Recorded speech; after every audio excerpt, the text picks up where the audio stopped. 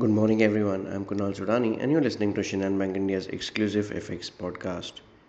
US jobless claims in the week to 20th May came in at 229,000, slightly above the previous week but lower than the expectations.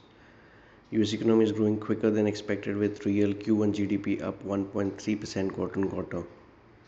US core PCE inflation increased to 5% quarter on quarter in Q1, exceeding the expected rate of 4.9%.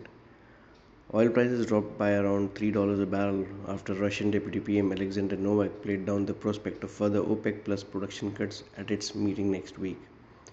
The CME Fed Watch tool now places a 49.3% probability of a 25 basis point hike compared to yesterday's odds of around 36%. Richmond Fed President Thomas Barkin said Fed's is in the test and a learn situation to determine how slowly demand lowers inflation.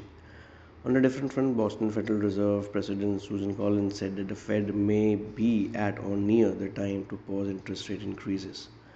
In terms of important data points, we have the retail sales month on month for the UK, we have core PCE price index month on month and durable goods data, and we have the revised consumer sentiment as well. Taking all into cues, we have seen 10-year US Treasury yields rising towards 3.82 index, moving above 104, currently around 104.20. Brent crude prices just softening a bit towards $75 per barrel. So all in all, I think because certain inflows have been assisting rupee and giving it some support, we continue with 82.60 to act as a support, while 80 to 90.95 to act as a resistance for the day. So that's all from my side, friends. Wishing you all a very happy and energetic day. Thank you.